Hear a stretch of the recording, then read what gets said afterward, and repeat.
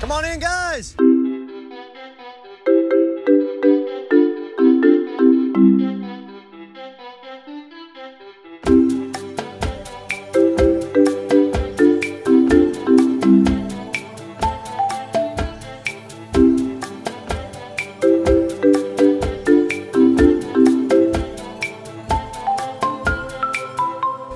I'm sorry, I don't talk Lammer. I'm supposed to talk Lammer to you. You understand that better? Matt Hambidge and Jared Sundin back for some Survivor Talking Llama podcasting. Jared, Survivor 43. How you feeling? Oh, so excited.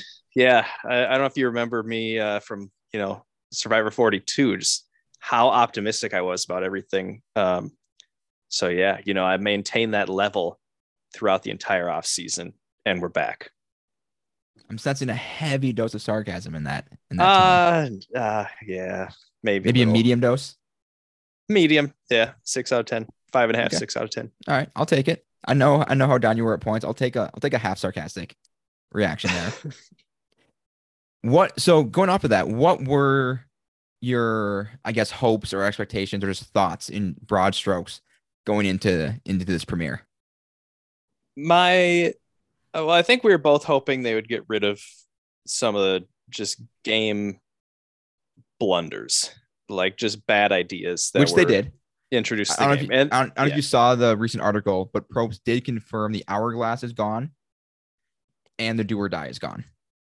Okay, so that's good. I guess my other best case scenario was they just, I don't know, like they start to cast it a little differently, just like with, I don't know, more dynamic personalities. Like I know, there's been a big emphasis on like creating a diverse cast. It just seems like as far as personalities go, no one's really jumped out aside from maybe one or two people a season for the last couple. So that was my big hang up. My main concern coming in, and also just trying to eliminate some of the predictability with like certain points they emphasize throughout the show. And so TBD, I'm sure a lot of that will still come back, but I don't know. There was a couple of people that I really liked from tonight. Good to hear. So Good to hear. That. And I was kind of on the same boat. I think part of it is because the Survivor South Africa season ended a while ago, but it was 4 episodes per week, which just felt like a lot, which it is. So I was a little Survivored out, and I did probably the least amount of research or pregame looking into the cast on 43 that I've done in a long time, for sure, since we started doing the podcast. And so I was excited, but it just kind of had a different feeling for me. Not that I was pessimistic or anything, but just kind of, it felt a little different. But I'm optimistic about this season. We've talked before about how 43 could be like the real litmus test, because they filmed 41 and 42 back to back. So they couldn't really take into account fan reactions, media critiques over twists and game mechanics. And this is the first time they can really take those things into account, like they did with the do or die, and more importantly, the hourglass, one of the stupidest things they've ever done in the show. So I'm hopeful for where this season can go, and I quite enjoyed the premiere. There were a number of people that I liked. I love that they did just one elimination, one vote out, because you got so much time with the camp and the players that even not knowing, I probably couldn't have given just individual names of anyone on the cast, not even matching them up with who they are, what tribe they're on, what they look like. I think I know everyone on the cast at this point. I mean, out of 18, at least probably 15 or 16 of them, if not everybody. Yeah, I'm real slow with like organizing things in my head, and I'm always behind on memorizing like who's on what tribe. But I feel like I can maybe get 12 out of 18 names to faces right now. And that's better than 6, like Exactly. that's, yeah. Yeah, I think they did a really good job with the editing and just the storytelling. Minimal focus on advantages and idols. And we'll get to the one because I have one very big question on the advantage that came up, and we'll see if we can sort that out. But really, it was the players and the stories, and that's what I love about Survivor. Seeing the players and the people go out in this environment and just be themselves or hide who they are, whatever it is going to be, and how they adapt to everything, and not as much of an emphasis on saying some dumb phrase to get an idol and that kind of stuff. So let's just jump into it. Get to the marooning. I still call it that, but it's not really a marooning anymore. But you got to keep some of the OG stuff, right? We'll call it, they're plopped on the beach. We'll call it the plopping. Basically. And and it served basically as a spot for Jeff to just wax poetic about Survivor and how important it is and how much of a life changer it can be, which I suppose is true, but it felt very like Jeff wanted a moment type of thing. I was a little bit behind. I started about like 10 minutes behind, and I knew you'd be ahead of me. And I was going to text you and be like, I don't know about Jeff anymore. Like, man, I mean, he's to be fair, it's 21 years, 43 seasons. He's still bringing the energy, but he's struggling to keep it fresh a little bit. he's very natural. I still maintain that like peak Jeff is the greatest reality TV host ever. I'd agree. And it's just he's not peak Jeff anymore. It's sad.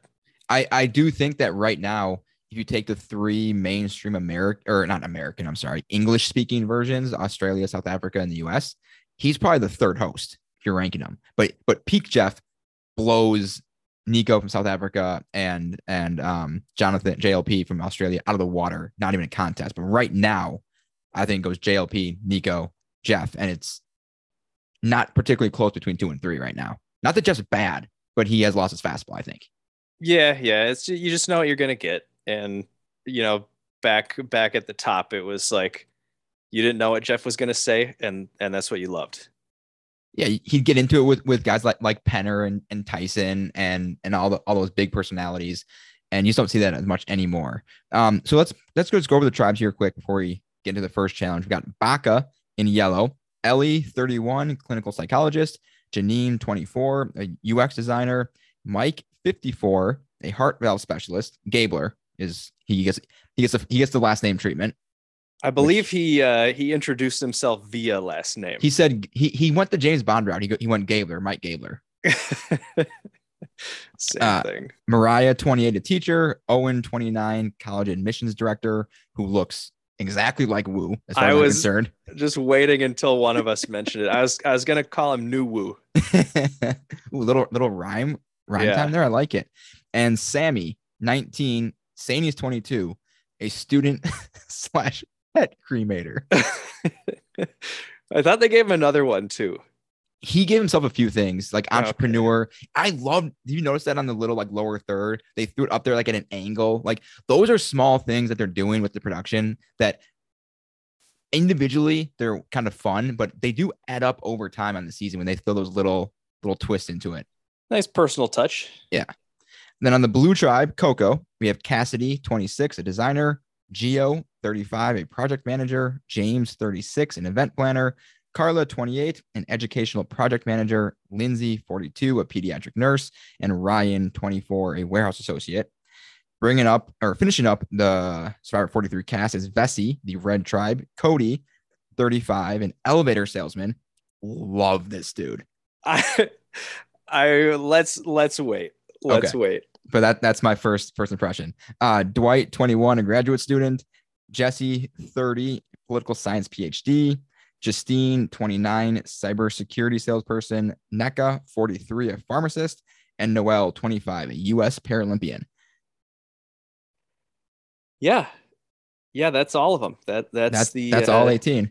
That's the 18. I was gonna say, and beat me to the punchline here, but I was gonna just say on the spot, Like on the count of three, name your favorite player. And I knew we were going to say the same person.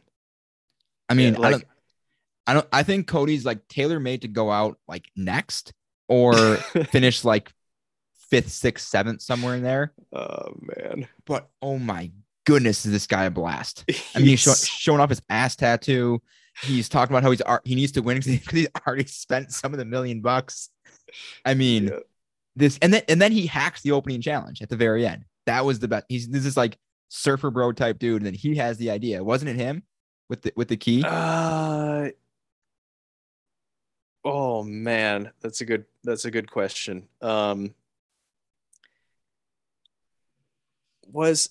Sammy hacked the other one, right? He got the he got the number one, the sweater savvy one. Or is that not a hack? That's just He just figured it out. That's just the answer. But wasn't the first challenge hack kind of how you were supposed to do it anyway? Yeah, but no one was doing it until okay. Yeah, so we'll get to that. But I'm pretty sure it was Cody, who's this like Hawaii surfer bro, who I think is from Iowa, which is just yes, please. All of it.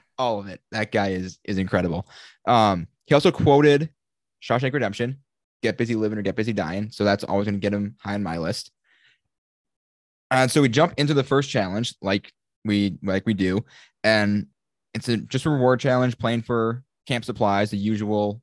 Not what is now the usual, the pot, machete, and flint. So 2 players run down the beach, retrieve, and bring back 2 heavy wooden crates. 2 more players race out in the water, pull a boat back to shore with more crates, build a cube puzzle out of the crates, climb up, and then this is kind of the only like difficult part of like how to do it, is you take a bamboo pole to kind of push the flint on a little ring off the pole to the end. And every tribe is there at the end struggling. And then eventually Cody says, "Hey, put the key in the hole of the bamboo and just pull it that way." And then they just did it very easily. And that's probably what you're supposed to do, but no one figured out until it's one of those things where you may not see it. When you see it, it's like, oh, obviously that's what you're supposed to do. Yep. Yeah. I was just pumped. I mean, I had minus 350 on no for someone blow out their shoulder. So I was like, by the end, that was really all I was caring about. But yeah, it was good to see him. Our King Daniel. Yeah. Well, Stephanie, back in the day, you got. I feel like that opening challenge is usually pretty risky. I feel like people are so hopped up on adrenaline. Yeah. Yeah. No blood and mud and whatever they started us off with last season. Oh, too. Yeah. That part I was so happy about. It's just a challenge. Like I mentioned earlier, they didn't really focus on advantages or twists or anything like that. Just a straight up challenge. There's no decision you have to make when you go to the jungle. Do you take the time to dig up and idle, or you just hit the crates back? None of that. It's just challenge A to B to C, just done. Great first choice by production. Yeah, I thought it was run really well too. So pretty solid start. Yep. So Vessi, again, the red tribe pulls out the win. So here, let's go camp by camp, see what we can come up with here. First, jumped over one part. Noelle, the Paralympian, basically gives her final tribal speech on about minute 6 on the beach. And that's unfortunate. I like the her best for first. I like her quite a bit from what we saw tonight, but you can't be doing that. Like no. This is season 43. When you have such an obvious story like that, it's gonna come up, but you got to downplay that or just ignore it. Do you think people would have noticed before Final Tribal? Some people might not have. I've got some thoughts on Dwight that he maybe wouldn't have noticed that. when we get to the journey together, that was incredible. Yeah. But she gives an emotional speech. She was almost crying, it looked like, which I'm sure it's an emotional thing to talk about because it obviously is a huge impactful thing in her life. Like clearly losing a leg and relearning or kind of reintegrating how to live with one leg, then with a prosthetic leg. Yeah, great story, incredible story. But that's a Jeremy Collins I'm playing for my family, my unborn child at home type of speech that she gave on day one. So we'll see if it comes back. Maybe it won't. We'll see. So up at Vesey, honestly, there wasn't a whole lot going on at Vesey. I feel like that often it might be the case for the tribe that wins. They kind of struggled to get their shelter built, but whatever, seemed to not really be anything. Justine and Noel form a quick connection. Cody, NECA, and Jesse seem to bond and are kind of where those two. Jesse's kind of playing the middle. He's got both groups of two, Cody and NECA, and Justine and Noel kind of fight, not necessarily fighting for him, but courting him. So it's kind of Dwight left out in the ether, if you will, at that point. But again, early on, see what happens. Anything else at Vesey before they go on the journey? There wasn't a whole lot there as far as I was concerned. No. I mean, was kind of expecting when they said Cody had a better tattoo that to happen, but it lived up to what I had imagined in my head. Yes, just living, just right on the butt cheek, just awesome. Shows it no shame. I love it. Was that? I mean, I could be remembering this wrong, but that was after the first challenge, not the immunity challenge, right? Correct. Yep. Okay. Yep. All right. So moving on to Baka, and Coco are a little linked here because they get the classic, or not the now classic, savvy or sweat decision, and different choices this time. The savvy task is the entire tribe works together on a brain teaser. The only rub is they get one guess. And the sweat task is 2 players to dig up their supplies. They get 4 hours to do it, and they're isolated from the rest of the tribe for however long it takes them to complete it. And Baka, they choose the brain teaser. Now, off the cuff, Sammy, our guy Sammy, kind of volunteered to do the digging. And he later says he didn't want to show off his puzzle abilities. But I think you have to go, and we saw both tribes succeed, one doing one doing the other. I feel like you have to go with the brain teaser, the group decision, right? Yeah, I mean, I think we went over the pros and cons of separating 2 of you from the other 4 in the last 2 seasons, and yes. Usually we come out on the work together side. Yes, yeah, you work together unless you can get out of being the 2. But the people that realize it, they go, oh, if this guy volunteers, I'm probably the next one to get pulled in. Yeah. So screw that. Yeah. Yeah, because 2 people, you give those 4 up to 4 hours to bond without you, and that might be all she wrote for your game. Yeah. You're also spending tons of energy, tons of physical energy, to potentially still fail, and then it's only you 2 that can get blamed for that. Or you all work together, you conserve your physical strength, and yeah, maybe you get it wrong. At least you fail together. You can't really just blame one person. Yeah. So, well, I just had like 3 things in my head. Yeah. Also, very much in favor of not doing the physical energy one first thing that you do when you get there. Mm-hmm. Number 2, I think Sammy is going to be like borderline dominant in challenges. Like, if this is any indication, I mean, he's obviously physical, but like he seems to really, really know what he's doing. Like, just big picture and thinking outside the box. And yeah, I think he's going to be scary. And then number 3 is, in general, I've really liked the savvy challenges that they've picked in the last few seasons, like the triangle counting one, and now this number 1. I agree, especially when you see someone like Jonathan last season trying to count the triangles and get to like 7. Yeah, was it that many? It was. Yeah. It was very low. And they're like, Jonathan, there's like 15 right here. I can get to 8. So good. So Baka chooses the savvy, and So they lift the lid on a table and they find a bunch of bones. Now they don't say what the bones are. I was kind of curious. Maybe Sammy sent over some old pet bones from the crematorium That could be. he worked at. That'd be kind of a nice little twist for him. And they're organized in a number, and they can move 2 bones one time each to create the largest number they can. And obviously, you have to get the largest possible number to win the challenge. And they're kind of struggling. And Sammy, again, he said he wanted to use the sweat because he's very good at puzzles, and he wanted to kind of hide that. And you know what a really good way to hide your ability is to stop everyone what they're doing and say, "Are you ready for your minds to be blown?" That's a really good way to lower your threat level. I mean, that's the most subtle way I could think of doing it. Yes. Almost as subtle as JD from 41 yelling Kobe and then completely missing the layup into the ball onto the whatever it was. And then we're just like, I was picturing that. I go, this is a JD moment for this guy. If he messes this up after that big proclamation and he's wrong, like, he's toast. But he was right.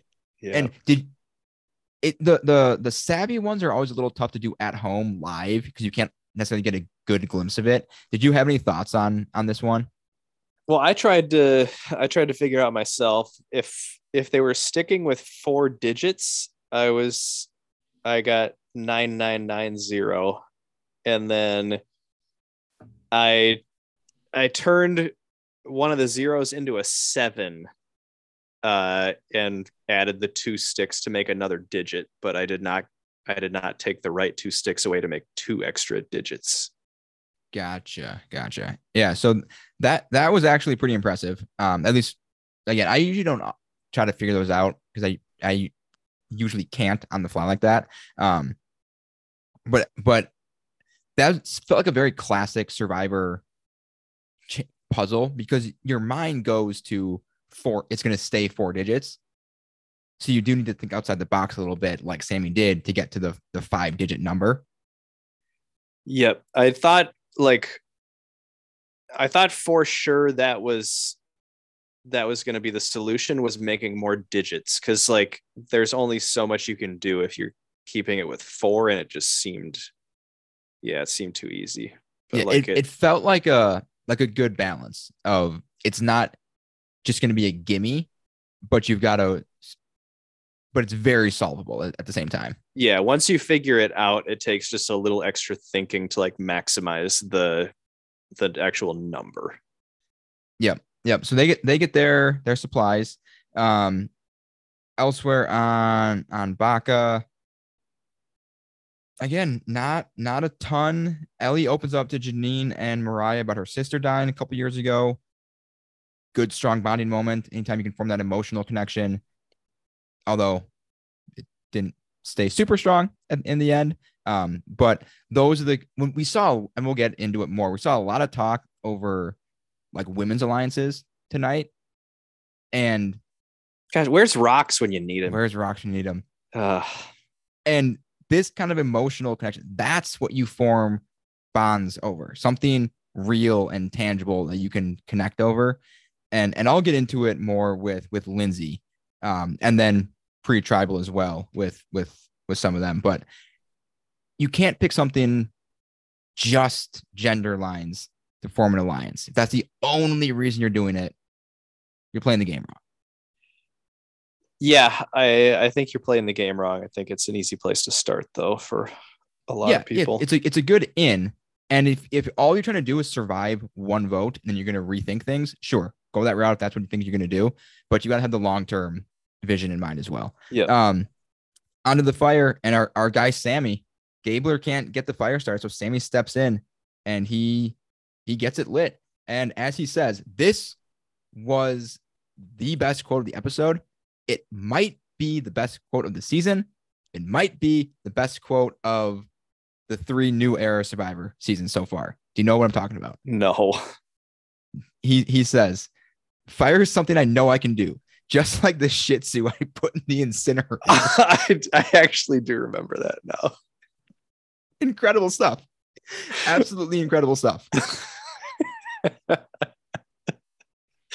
Man, I wonder if like Shih Tzus are like a running joke among the just pet cremation community.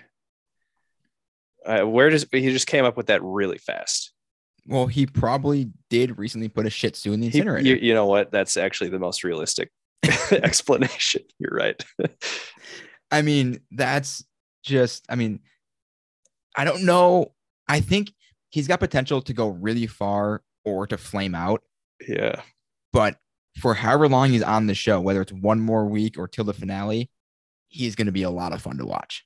Yeah, he If seems nothing else. he seems like a second vote after the merge boot. Like makes a good run early on, and then when he has to get in with everyone, I think he might struggle a little bit, or like he could just be a consensus threat.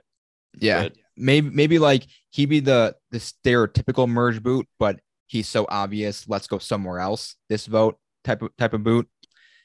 He's also rocking the Lokai bracelets, which I always wear. So my guy there too. Gotta love that. Where else are we here?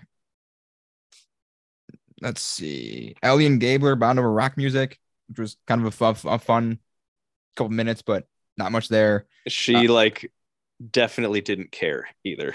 Yes, she played it super well because she saw. I guess that's maybe the thing to talk about is she saw how invested he got because of that, and then she kind of realized, oh, here's another option for me if I want or need to go that route, but I've got some other lanes to go down if I prefer. Yeah, So I think she's sitting in a pretty good spot. Over on Coco, the Blue Tribe, Ryan and Gio, they agreed to do the sweat task. And my initial thought was these morons, these idiots. And then they finished about 30 minutes, according to them. Yeah. They had 4 hours. I mean, this is the best case scenario if you do the sweat. You just luck out. And that's what I like about this one compared to the first 41 and 42, where you're lugging water. You can't really luck into finishing that early. You just either do or you don't. This one, they had to dig up. They had a set area, a huge area they had to dig through. And they set up some like X formation to segment off. I don't know why it worked, but it did. If someone smarter than me can explain why that was so effective. But this is best case scenario. If you're doing the sweat, is that you finish early by lots of luck. And that's what they did. Yeah, that is like, I didn't even think of that as being a possibility. Like when they proposed the sweat, I was just like, okay, yep, they're going to grind. And then it's like, oh yeah, you can actually finish that one like easily if it goes right. Yeah. And I'd love to hear some more thoughts on that from someone who knows more than I do about it. I know it reminded me of Christian's idol search from David versus Goliath, the breadth first search, where you search all over, like more area in less detail, I think it was. But I don't know if that's just because this was a different way of thinking about it, but whatever. They finished it. Good for them. They made what I think is the wrong decision, but it worked out in the end. Yeah. Speaking of the do or die, making the wrong decision and having it work out for you. That's one thing. Survivor is like the ultimate test of results-based thinking, which I absolutely hate. Process over results. Obviously, if you win $1 million, sure, you can argue you did the right thing, but something like this, I still think it was the wrong choice. Yeah. But anyway, moving on. Lindsay is trying to form an all girls alliance. She literally says, "My goal was to form an all girls alliance." Yep. So we'll see how that pans out. But again, whether it's all men, all female, black, white, blonde hair, athletes, nerds, you focus on just one specific thing, it's just so short-sighted. And she didn't say, I'm focusing on this until the merge or for the first vote or the first 2 votes, whatever. That seemed to be her plan, which she seems smart enough. Maybe, I hope she'll figure it out that there needs to be a real connection there, that if if Carla and I'm blanking on the other woman on the Blue Tribe, Cassidy, aren't the right connections for. That's what cut them loose. But again, one episode, we'll see where it goes. But this was the first of a lot of talk of let's form a girls' alliance because we're girls. Which that's what you want to play it that way, but you got to have a real connection. Said it before, say it again tonight. Yeah. Hey, I mean, get through the first one. Yep. And again, do what you got to do to get through the first one. I know people have been voted out for weird reasons at the first boot, and if anybody but me strategy is fully viable at any point, but especially the first boot. But then Carla, she was kind of worried about her social bonds or social skills, I guess, going into the game. But she starts to kind of connect with everybody on the tribe and kind of finding herself in the middle, which can be a precarious spot because you can have a lot of power, or you can be the Sarah Lucina and not pick a side and then just get voted out. Not pick a side and then force everyone to your side. That the Sarah vote out in Cagayan is still one of the funniest to me because they phenomenal. They edited it so well too. Oh, I have all the power. I'm making all the decisions, or you don't make any decision, communicate it. Say, well, she's not with anybody. Let's just get rid of her. Yeah. Well, this is kind of a sidebar, but like going into that season, obviously I had seen it before. I was watching it with Ashley.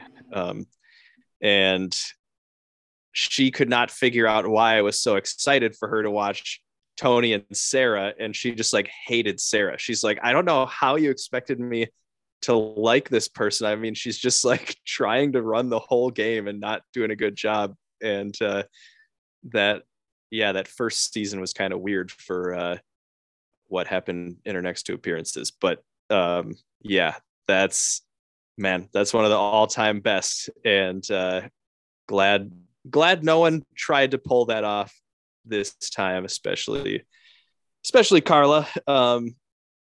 Seems like even if she's not confident, she's also not in over her head, and is dealing with the situation that's been presented to her pretty productively.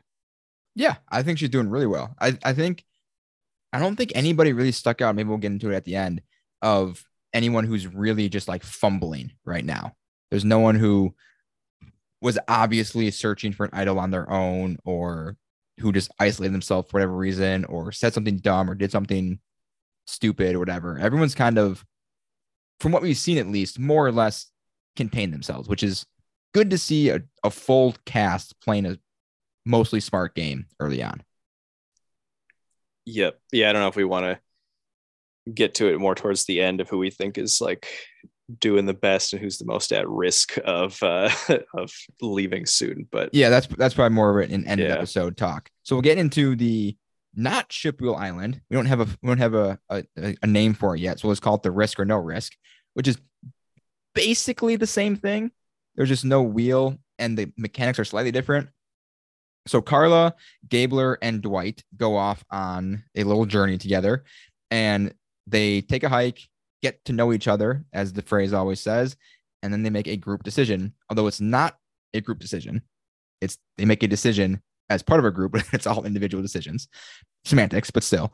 And this is what I'll talk about with Dwight when he says what they were told to do, to walk through this water and go up this cliff. He goes, "Oh, that's nothing. It's going to take like 2 minutes." And then they show where they're walking. They're wading through like 100 yards of at least waist deep water and then up an actual like cliff. What part of that makes you think it's going to be like 3 or 5 minutes long? Yeah, I mean, that was a broken ankle waiting to happen. That water walk. That looked terrible. Looked rough. Yeah. But if that's how Dwight sees that, maybe it's just a bad moment that Survivor had to put out there. And it probably means nothing in the scheme of Survivor, but it was just very funny to see him say that and then see what they had to do. It's like, yeah, for sure, that's taken a very long time to do. Yep. Well, maybe So- it'll become a thing. Maybe he'll miss a few things, and that'll Just- be like his. just misjudge every single thing they do. Yeah. I would actually love that if it's just him just guessing, being wrong on everything, like completely hilariously wrong. So when they get to the end of the hike, it's a risk or no risk, and so they choose a card, risk, no risk. The risk again is their vote at tribal council, and whoever chooses risk will draw out of a bag where there's one advantage. Now, was it clear to you if only one person chose risk, did they just get it, or they still have to draw from the bag? That's what I wasn't sure on. But I think they would just get it. They would just get it. I guess I've been unclear and wrong in the past. Okay. Well, I guess we'll probably find out in a later episode. But in this case, Carla protects her vote. Gabler and Dwight both risk it. So they draw. One of them will get an advantage. One will lose their vote at their next tribal council that they attend. And they don't reveal it on the rock. They have to wait till they get back to camp to do it. So they return to camp. And one of the interesting pieces is that this is the first time where the incoming cast has seen the recent seasons. They've seen all of 41, I think most of 42, not all of 42, based when they started filming. So they know in general how these works, how these work. They maybe don't know if it's for sure the ship wheel but they know that they go off on these isolated journeys, that something's on the table as far as advantage in the game or idle or whatever it might be. So the player coming back is kind of in a tough position because they can only be so dishonest if they want to be. So both Dwight and Gabler tell what is the full truth. And then Cody, our guy Cody again, doesn't fully believe Dwight's story strictly because he didn't think he would have dried off that fast. Because Dwight says that they were walking through water like chest high, and Cody's like, no, he would not be completely dry. They were only gone like 90 minutes. He'd still be wet if that was the case, which I'm sure the sun's beating down on them. He had plenty of time to get dry. Yep. But I love that that's the thing he clung on to as why I didn't believe him. He's gonna be a gold mine. Oh, I can't wait. We'll talk about him later on a little more, hopefully. Yep, Cody's incredible. Gabler does the same thing. Tells the tribe they seem to buy it. We didn't see anything about them not believing him. So it seemed to go down pretty smoothly. And then we see the reveal. Dwight lost his vote. Gabler gets his advantage, which this is my question. So it's not so much an advantage as it's just an idle. The way it was worded, it said that'll keep you safe through 2 tribal councils. Does this mean he's just it can't mean he's automatically safe because they were considering voting for him. I'm assuming it's just a regular, this is good for up to 2 tribals and then it's done. Yeah, because he was also like, I think he chose not to play as idle and said he was going to play as shot in the dark, which we'll get to. So, but that would lead me to believe, I mean, as dumb as you might think that is, that would lead me to believe he at least has the choice to play. Yeah, that's what eventually what it came to be. But the way it was worded and read on screen made it sound like he was just automatically safe, which would be horrible. Yeah, it'd be way too powerful. But that's the way it read. I'm sure it said we'll keep you safe through 2 tribal councils. But I think we're safe on that. That he is not automatically safe. But next time he is, he'll just use it. Well, we'll see. Some real Roxroy vibes with that move he was contemplating making. Yeah, I mean, if you can be one-dimensional and unpredictable at the same time, I think he's that. That's just an incredible way to put it. One-dimensional and unpredictable is not the way you want to come off. No, it's tough to plan for. Tough to plan. From an entertainment standpoint, it's a gold mine. I mean, one-dimensional and unpredictable, I would say Big Wendy would be probably another good candidate there. Uh, So ridiculous. yeah. Absolutely absurd character on this show. So that brings us to the first immunity challenge of the season.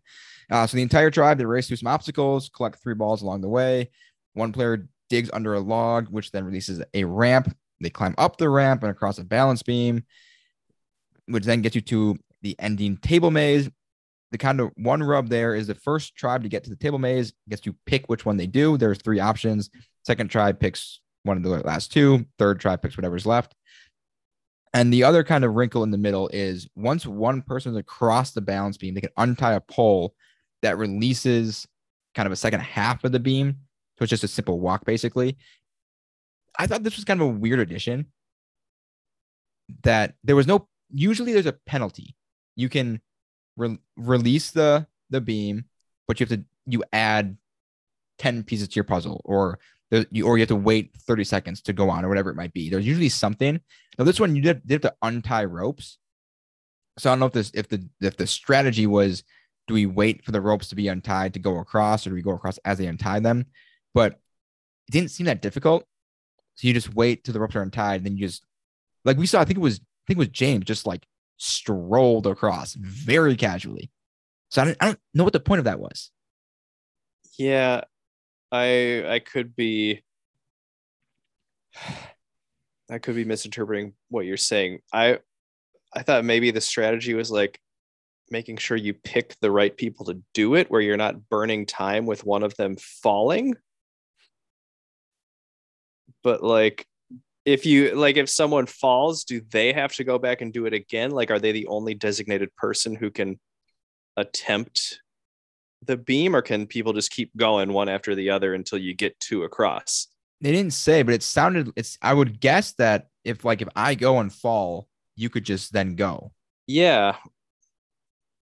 Yeah. It just didn't. I mean, again, I'm not complaining. It's a very small thing, but it just didn't quite seem like it fit. Like, I don't really see what the point of including that was. No. Yeah. But we can move on. That's neither here nor there. The part that I do like is the table maze. Again, we've said it a bunch of times. Give tribes choices. Make them choose A or B. In this case, A, B, or C. It makes things so much more interesting. It doesn't do anything to the show to add in one little thing where they have to choose. And Coco, the blue, they get to them first.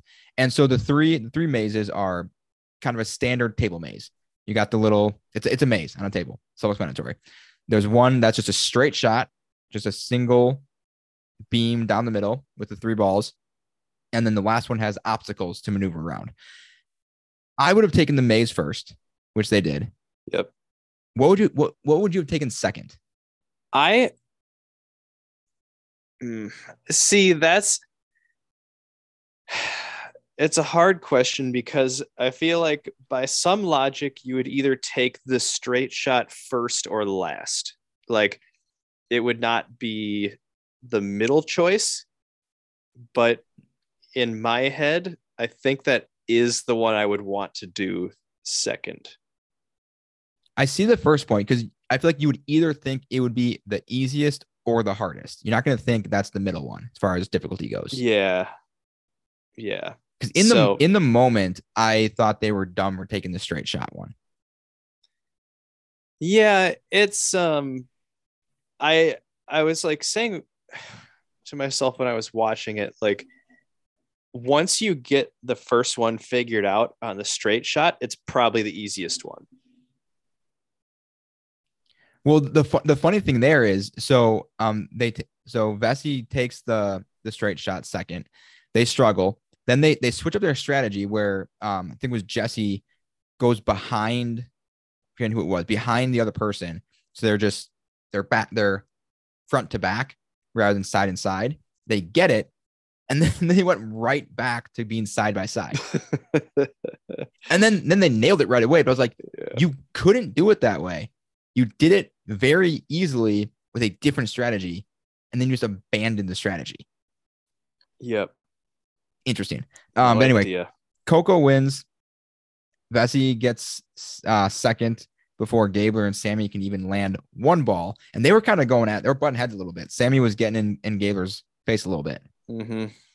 Yeah, no, go ahead. I mean, sure, like maybe, I mean, we're not on that maze, like feeling like how the table feels and knowing what Gabler is doing, but like it seemed like a little much. Like I mean, what do you want him to from do? Sammy's side of things? Yeah. I'd agree. And I think that might be one thing that gets Sammy in trouble is he does have a big personality. And those are the kind of people where if you don't connect with them, can really rub people the wrong way and can make you a desired vote or boot very quickly. Chris Noble. But he's got bars, though. He's got all the bars. Unless you ask Wendell. Put the pen down? No, keep the pen. Keep the pen, Chris. Keep the pen. Keep the mic. Keep it all. Both Noble and Kuna. Keep the pen. Love it. So that brings us to the first pre-tribal scrambling of the season, and almost the first and one of the most boneheaded decisions we would have ever seen in Survivor.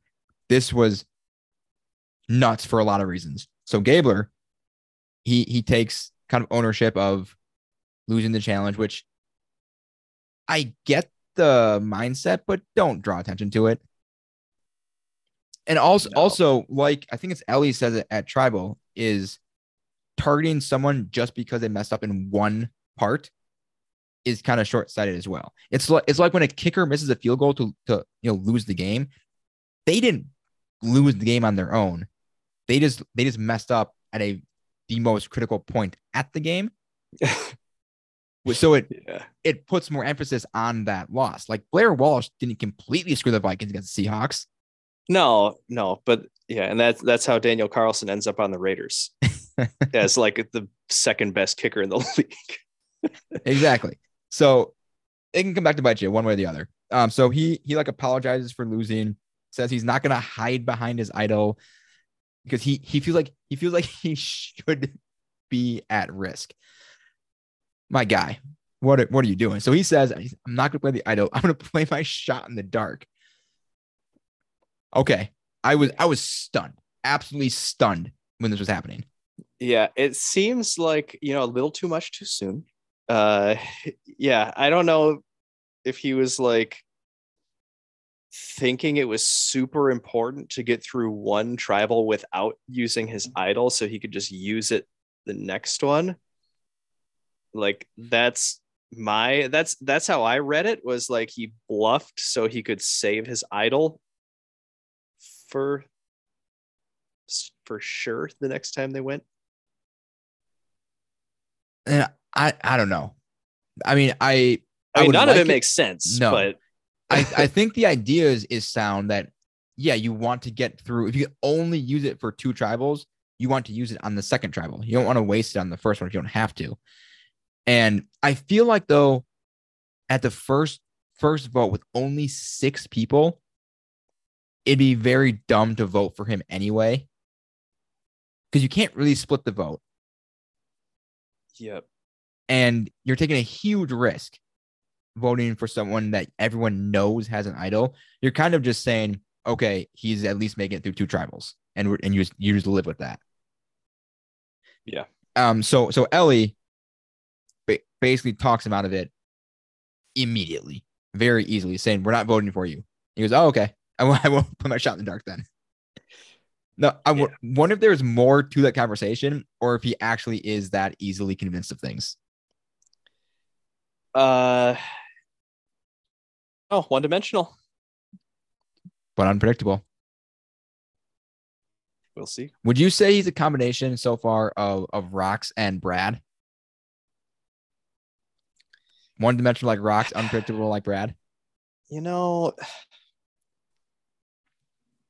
I would say he's more Brad than Rox. I guess it was mostly just this moment. I deserve to be at risk, so I'm going to play my shot in the dark and say and not put my idol. That was kind of the Roxroy vibes. Yeah. I'm gonna wait. I'm gonna wait for my Gabler comparison. Okay, fair enough. Big Wendy is my lead candidate for my Gabler comparison. Don't like that. So Sam, Ellie, Mariah, and Janine discussed the vote. That's 4 of the 6 if you're doing math at home. And they all say they're not going to do Gabler, which really, not really, it literally only leaves Owen as the vote. But Ellie isn't so sure. She thinks Mariah is the weakest, needs to go. And then Janine is worried about that leaving her and Ellie in a 3-2 minority against the guys. Again, make bonds with the guys, and those numbers don't matter in that sense. Just form relationships with people that you need to form them with, and you're good. Yep. There was a lot more emphasis this episode on like female bonding only over being female than we've seen. Like, it happens so often. You hear threats of women's alliance or women wanting to make a women's alliance. Then how often does it fall apart because it's not a strong enough factor to build an alliance on? Well, one more time after this episode. Fair enough. And again, the first vote especially, I'm sure people are freaking out. You don't want to be the first boot over anything else, and whatever you can do to make that happen, you want to do. But again, you've got to see the long game. Yep. Yeah. It's hard. It's hard to put yourself in that position. I mean, I don't know. I feel like once I got comfortable, if I was playing, I'd be able to come up with a little more strategy, but there's really no telling what I would do to stay there for one vote. So I guess I'll just keep going back to that. But like in general, I don't like the idea. Yeah, no, and that's fair. That on the island, you're probably just grasping at anything that you can get your hands on to get in with somebody, and the obvious similar characteristics are probably easy to bond over. Like Carla and Gio, they're both gay. They bonded over that, and it's a good starting point. And if that leads them to a stronger connection, but then we saw last season Romeo and Hai, they had some nice moments, but didn't really form a bond because of that. And so you can use those to kind of get, dip your feet and get your feet wet a little bit, see where things go. But you've got to be able to cut it. If your starting entry point isn't going anywhere, find a new angle or cut that person loose. Agreed. So going into the first tribal council, pretty mundane, except when Mariah tried to say they got a moral victory that day, and everybody just shut her down, including Probst.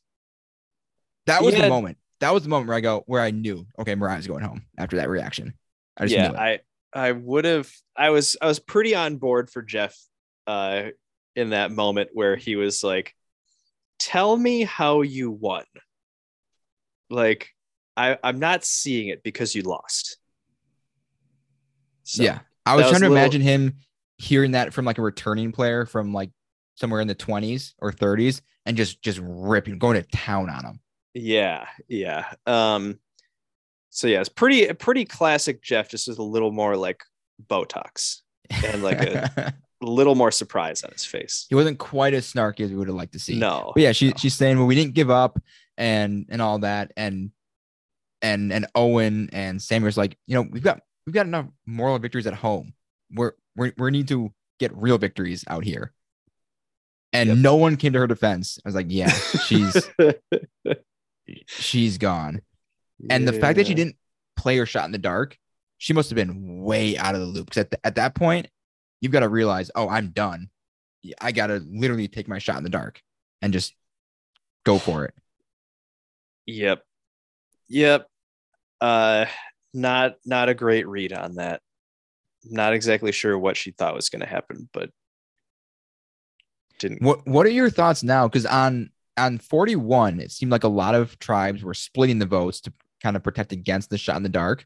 And 42, it seemed like there's a lot less of that. They've kind of just said, going to vote for who we vote for, and that's what we're going to do. And that's what happened here. We didn't see all the votes, but I'm assuming it was a 5-1 because we only saw one Owen vote. What do you think in general of trying to guard against the shot in the dark?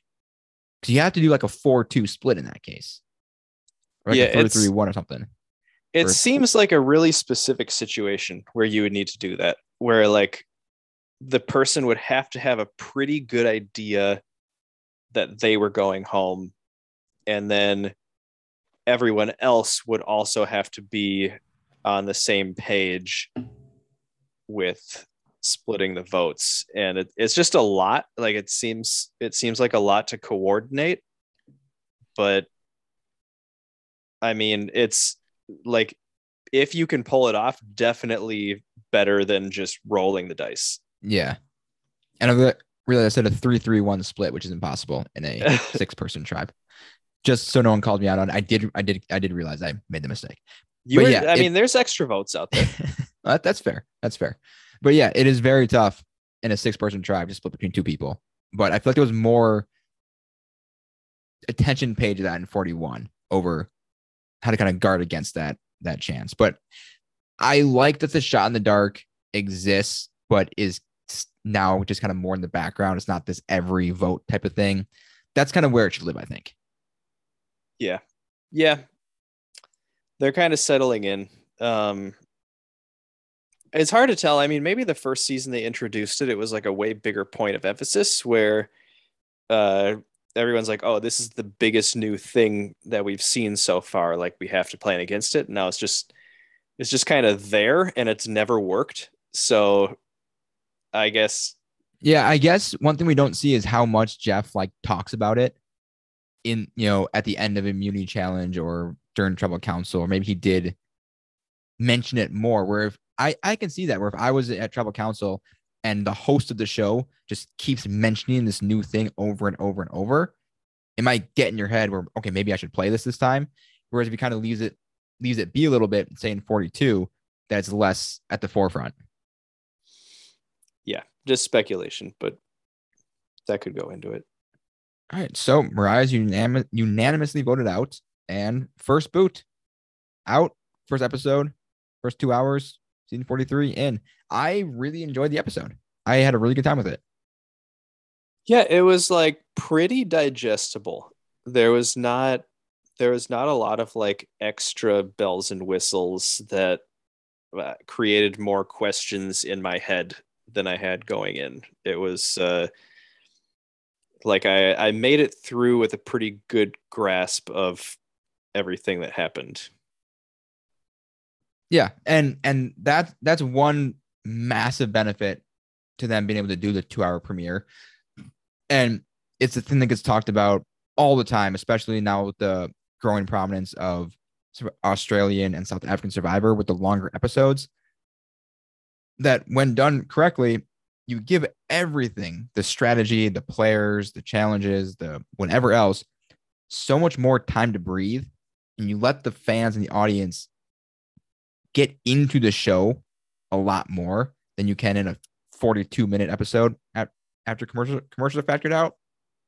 And I know the way TV works there and here is very different, that you can't just do a 90-minute block for Survivor. But I do want to know how much effort, if any, they've pitched to CBS, give us more time, because it makes for just better episodes when you can spread things out. And if you want to do an advantage, you need to jam it down our throats for 37 minutes of the 42 we have.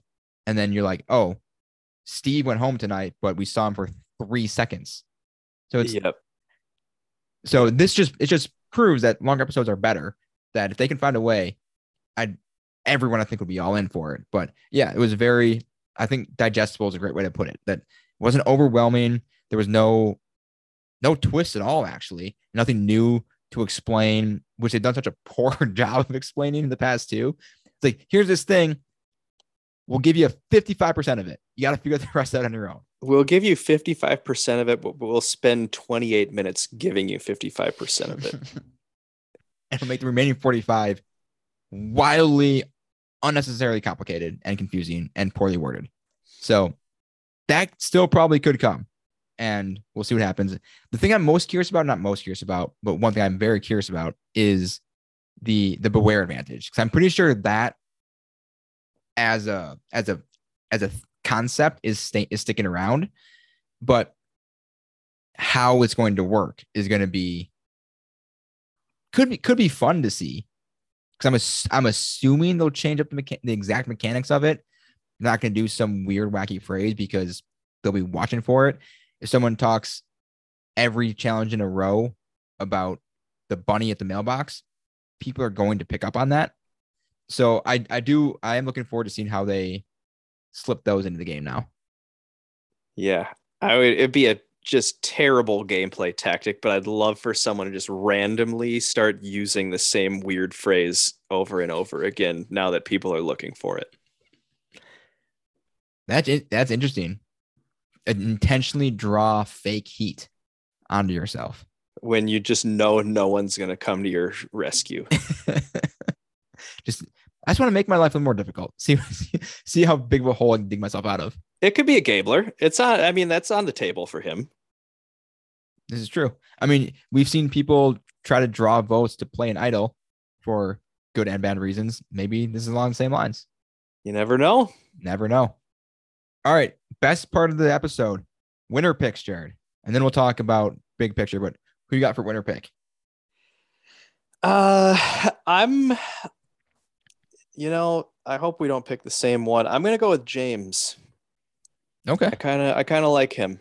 I think he's got a good way with people. He's, not a big physical looking guy.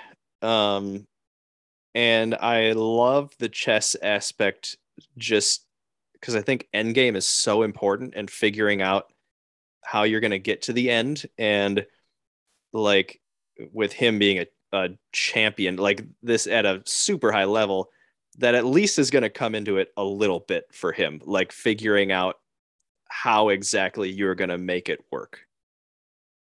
And I like that he's an actual chess champion, not like our guy Marty. Yeah. I mean, Marty could give him a run probably, but he did beat tennis Hall of Fame. He did train with tennis Hall of Famer for Guillermo Villas for his chess training, or beat him or whatever it was. That because it was a tennis player, that makes it just even more incredible to me. Yeah. Because I've thought many times, more than I care to admit, about me being in Fabio's position.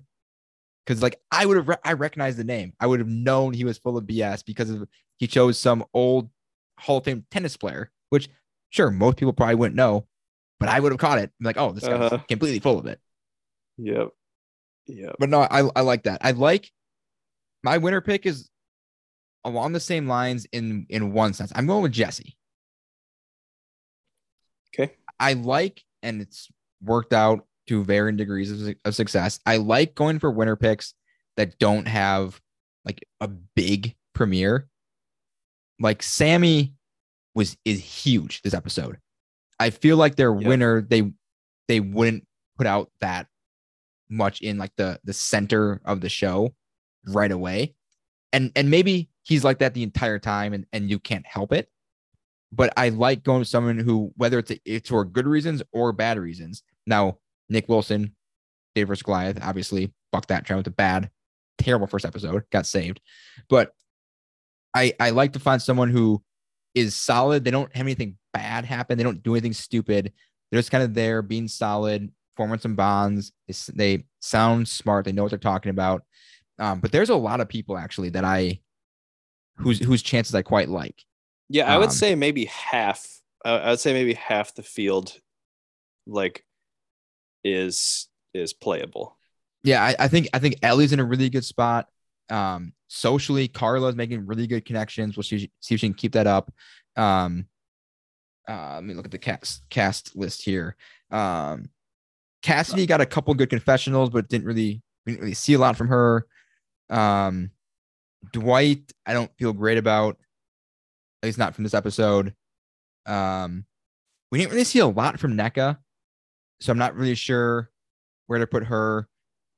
Noelle, if she can move past, if she can get people to forget about the quote unquote sympathy vote, which may or may not be a real thing, I think she showed some potential. but I think like Gabler and Dwight, those might be the top two of. And actually, I don't think Cody can win the game. I'd love to see him win, I don't think so either. but I think those three probably stick out as the least likely. And then maybe Lindsay. I like Lindsay, but something about the way she's approaching the game, I don't know. It's hard to explain. I don't think she's got a deep run in her, Yeah, or at least it feels not an effective deep run. it feels a little bit like the game in its current form has passed her by. Like I don't think she's prepared for what she's going to have to do. That's a good way to put it. Yeah, and no, maybe she'll surprise us, but just the way she feels almost like too eager to an extent. Like she came into the challenge and it's just like I love that people are excited and all smiles, but it felt different with her, that she was maybe too caught up in the moment of I'm on Survivor. This is awesome versus I'm on Survivor. I'm here to work. Yeah. Yeah, that's true. Yeah, and I think if you go in as more of a fan, it's just hard. Like you're not playing like you think you are because you've watched it, but like you're not in the right mindset. Yeah. And we'll see. Again, first episode is just complete shot in the dark, no pun intended, I don't think, of trying to suss out where players are at with their mindset and their approach and what they're thinking through. But that's what we're here to do. We're here to speculate wildly and irresponsibly on what these players are doing. Because that's the fun of it. That's the fun of it. Any other thoughts on where any other players sit? Anything we didn't touch on or go over? No, this is where I was going to talk about Cody. I was going to mention that I don't think he has a shot of winning. But I think like just top 1% scenario would be he just like bullshits his way all the way to final tribal and then gets called out for it at the end and gets beat by someone. That would just be a dream come true. And just the conversation he was having where he's like, oh no, salespeople, you just can't trust those guys. And then he's like, yeah. He's like, yeah, I'm a salesperson. I'm not gonna tell people I am. Yeah. That was a great moment. And I love that part. That what do you think of whether it's a cop or psychologist or salesperson or lawyer, that if you hear someone's specific job, that they're automatically a bigger threat because of that job? Ugh. I feel like it's kind of like the alliance thing, where if you're looking for some reason to vote someone out, like Cody was doing with Justine, he saw an angle to put the heat onto somebody else, so he's going to take it. But in practice, or I guess in reality, do you think that makes much of a difference if people think, oh, he's a lawyer, so we're going to vote him out, or he's a cop, we're going to vote him out, or she's a psychologist, we're going to vote her out? Well, on the surface, I don't like the idea of it, but like for me personally, I think like it would factor into my winner pick knowing what someone's job is. I mean, I think like one of the most underrated ones was Michelle Fitzgerald winning as a bartender. And I think that's just like her social game was off the charts. And like that's obviously what won it for her. She went on kind of a challenge run too, but I mean, she was in with everyone, and she kind of has to be like every day. So I do think it's not unfair to make some decisions based on what people do every day. What if, and they never talk about this, what if they're bad at their job though? That's yeah, yep, definitely possible.